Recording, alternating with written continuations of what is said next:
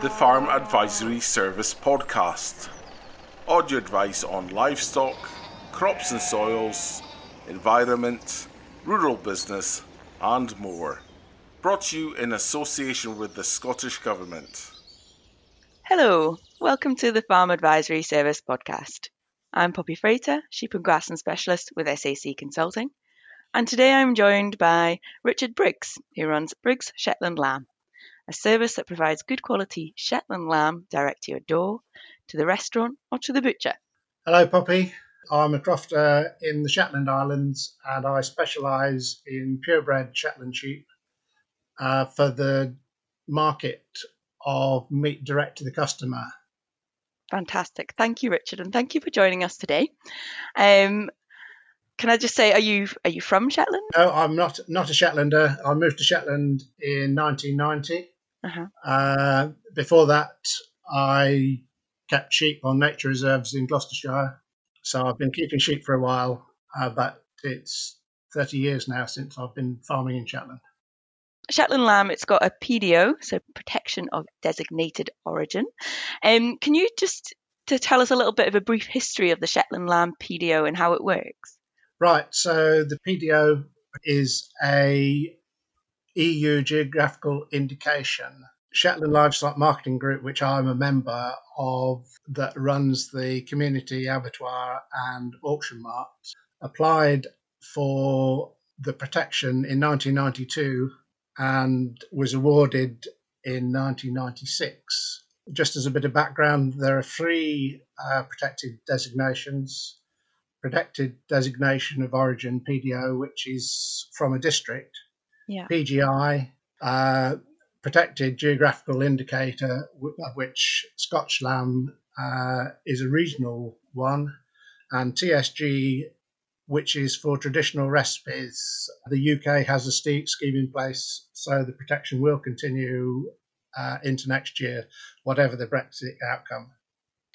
And then specifically for what you do, you're sourcing lamb from the coast, because that's deemed, again, the provenance around the coast, but also the quality, the flavour is meant to be better around the coast. Can you talk us through a bit more about that side of things?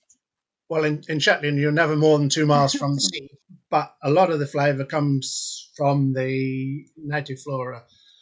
So I am selling lamb from pasture, so they're born in April and sold in the autumn.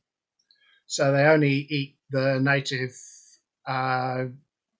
flora, and the Herbridge pasture does add flavour to the meat.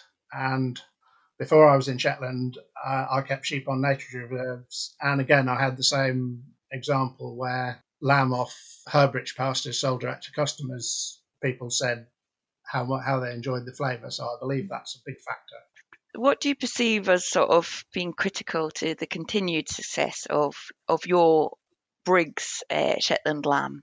Well, the key is the local abattoir. We were fortunate in 2009 to get a government grant to build a new small abattoir, and it can't compete with the big plants, which are high volume, low margin, so that it relies on the help of the community, crofters coming into work part-time to staff it. And it washes its face financially, but it never makes a huge amount of profit. And because of the community setup, it's not allowed to borrow capital, so that it does live under a little bit of a threat of, if there was suddenly a whole load of new regulations which required it to re-equip, or the equipment finally got to the end of its days and had to be replaced. If we couldn't get any subsidy to pay for that, then the business couldn't continue. And without the abattoir, we would lose the brand protection, which is what has happened in Orkney. Yeah, it is quite a risk. And others, listeners around the coast, we've noticed, over the years, the number of smaller abattoirs are giving way to the bigger abattoirs, and that's just the nature of the regulation required and the nature of scale, the benefits of scale. Yeah, I mean, there is small abattoirs is a big issue. It has a huge amount of support, but at the end, it requires money. there is a new abattoir in Skye on the horizon, but Yeah. I'm not sure where that's got. That's probably on hold with COVID. Yeah. But there is a big issue that my crofting colleagues in the north and west of Scotland have to ship everything to Dingwall, being their nearest market, which is quite large distances on not very big roads. I live 15 miles from my abattoir. Yeah. So even in Shetland, you're probably no more than 40 or 50 miles from the abattoir. Yeah. Yeah, I've actually been to the Shetland Abattoir. It's quite, to me, it felt like quite a community hub. But what is noticeable is the fact that the live ring is right next door to where they actually slaughter the animals. So in terms of welfare, the transport is barely anything most of the time, isn't it? Yes, so the abattoir is managed by the Shetland Livestock Marketing Group, which also runs the mart. Mm-hmm. And one of the reasons that Shetland was able to build a new abattoir was they did get permission, a concession even, to use the mart's lairage for the lairage for the abattoir. Mm-hmm. So to put in lairage and the effluent disposal basically in parallel to the mart's facility Makes sense. would have added a huge amount to the cost and made the project would never have got never have got off the ground. Mm. But what it does mean is that the sheep coming to the abattoir go into the marts and are brought across in batches, pen by pen, just outside the building, a stone's throw, and into the abattoir building. So even while the sheep are waiting, they're not waiting within the abattoir plant, which I think helps their welfare and reduces their stress levels. In terms of your business, what has been the main challenges over the years? Well, I think obviously distance to customers Mm-hmm. is a factor, although we do benefit from the Royal Mail universal pricing. Yeah. So, for instance, it costs me the same to send a box of lamb from Lerwick to one of my customers in Brighton than it would to send it from Hove to Brighton, which is, again, the houses don't stop between the two. Yeah. So that is a benefit, although next day delivery by Royal Mail is not a cheap option. Yeah. The other issue is that the mainstream trade through the supermarket is a one size fits all. Mm-hmm. So if you're producing small carcasses, they don't look very generous on the shelf next door to most lamb. Yeah. So I never even have an option to sell into a supermarket. At the marts, the size of sheep that I sell is generally sold through the ring in the same classification as the poorer examples of the larger breeds. So again, they through the mainstream, they don't go into the premium market. Yeah. So you've had to be quite innovative in terms of your marketing routes because you don't have the usual sort of backup options that other breeds might have. Yes, I think that I benefit again from being able to sell over the internet. Yeah. When I was in Gloucestershire, I sold direct just by word of mouth. Mm-hmm. But I have a shop window, which is anybody's internet screen. Yeah. And Shetland lamb is such a niche product that I'm not really competing to get a Google listing. So if you Google Shetland lamb, you find me and 2 or 3 other producers. The number of people who are buying specific breeds and specific provenance is quite small, mm-hmm. but it is getting more popular. This year, for the first time, I've collaborated with PR Duff of Wishaw, who are wholesale butchers, and they've been able to sell my lamb to, for example, The Ethical Butcher, which is an online butcher based, I think, in the north of London.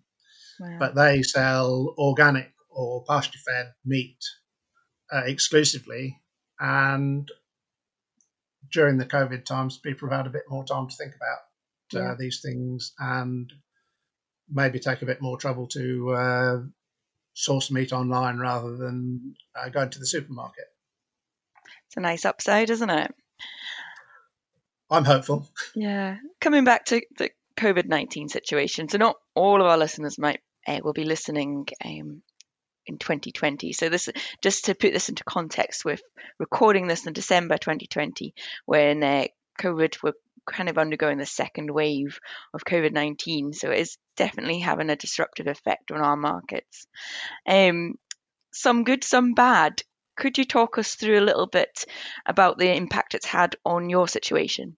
Hotels have closed or been restricted, Mm-hmm. but you would have thought that the remoter islands would have been clear of danger from the virus. Mm-hmm. But of course, people haven't been able to go overseas, so they've been taking staycation holidays, which means that the number of people visiting the islands is just as many, if not more, than usual. Oh, okay. So, and I think even the meat trade,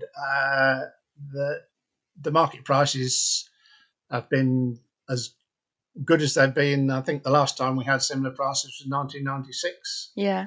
And I kind of put this down to the fact that thousands of people who would normally have gone overseas for their holidays, have bought their meals during that period from their local shops. So actually, the food sales in the UK have probably gone up to people buying for home rather than hotels where overseas visitors would go. Of course, yeah. I mean, when you think about it, instead of spending lots of money going out, I'm going to spend a bit of money and just stay in, but treat myself to something good. Perhaps maybe that's the sort of mindset going on. Well, I would encourage you. Yeah. And Shetland lamb's an ideal choice. And so you're obviously working in cooperation with a few farmers to supply Shetland lamb. So how are you finding that working with that group to provide consistent quality? Well, I think the quality is there. Mm-hmm. I say to people that the sheep do the work. My job is to look after them and keep them healthy on the croft. Mm-hmm. But they're pretty resilient, so they do all that themselves. My job is really to get it from the croft to the customer without spoiling it. Yeah. Because I think for any breed of sheep, if they're fit and healthy, then the quality of the meat is there. Yeah. But there are occasions through stress and not looking after it where the meat can get spoiled. Mm-hmm. So from the Shetland point of view, the abattoir is run by the community. It's staffed by crofters on the whole who understand what the product is and interested in looking after it. As soon as it becomes a mass-produced commodity, you can imagine people don't maybe take quite so much care. Perhaps I'm being a bit unfair to folk. Yes, as a small business, I do everything myself.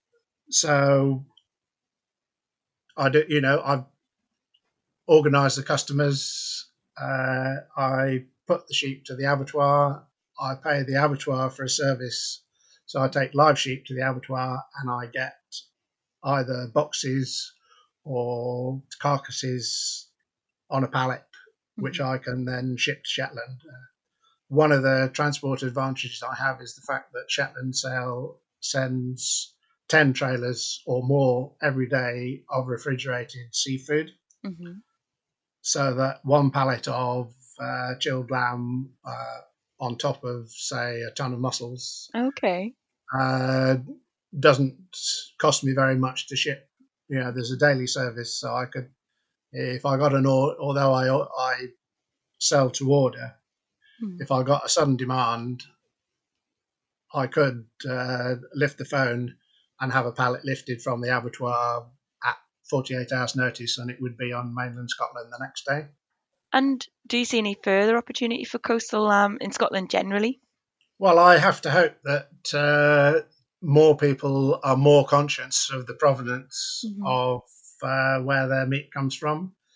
And if they take the trouble, because they've maybe got a bit more time to search on the internet to source product with the known provenance rather than just grabbing a tray off the supermarket shelf, then they will find they like it better and they'll come back again.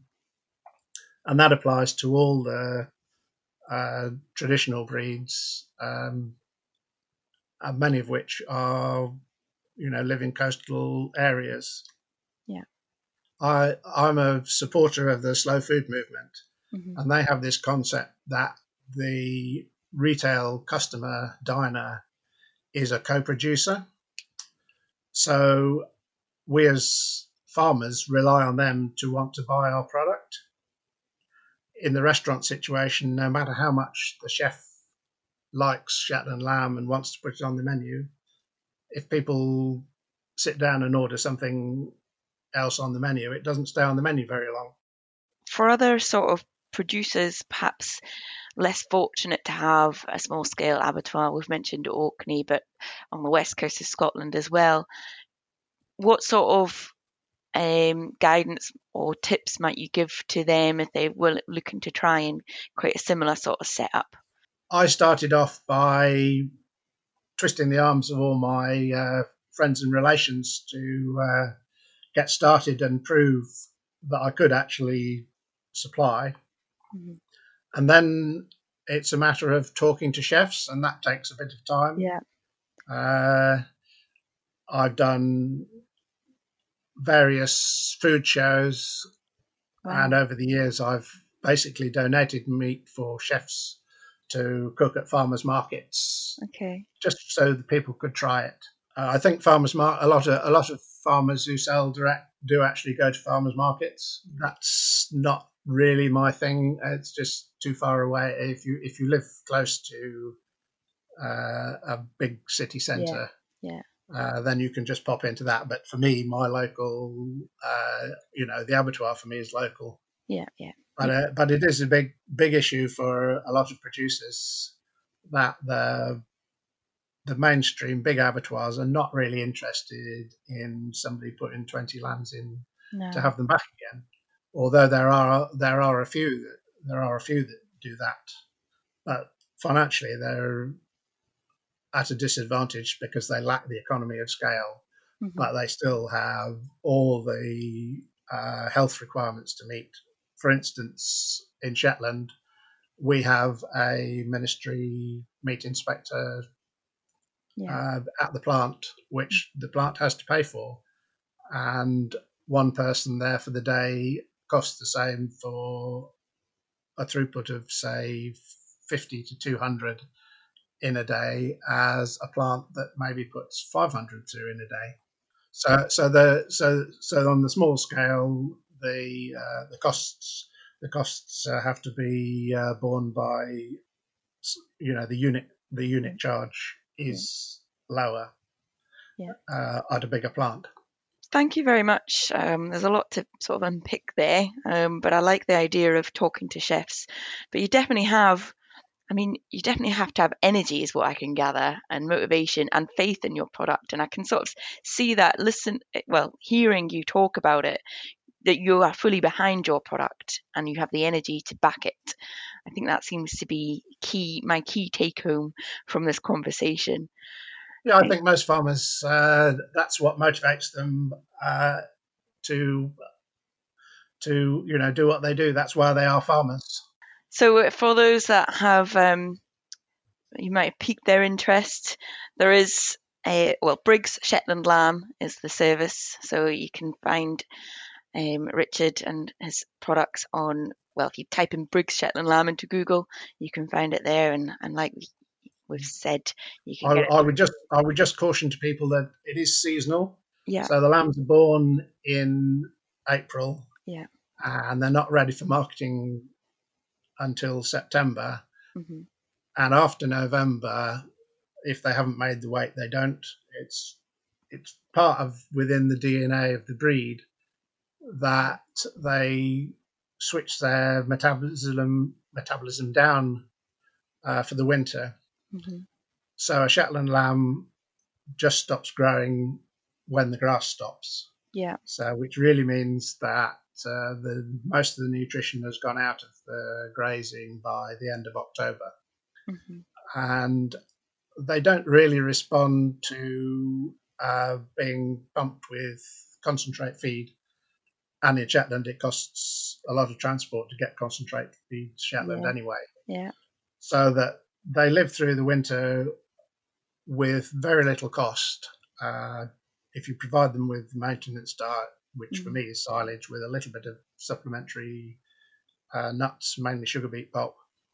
And then when the days get longer, then they mature a bit and flesh out. So I do have hogget to sell in July, which is the small hill lambs from the previous year. Oh, okay. And then lamb through September to end of October. Great. Yeah, and do you differentiate them? So for your average sort of urban consumer who is probably unaware how seasonal lamb is, how do you communicate the hogget lamb versus the lamb sold in the autumn? Well, I describe it as 2 summers old. I think people get that. Yeah.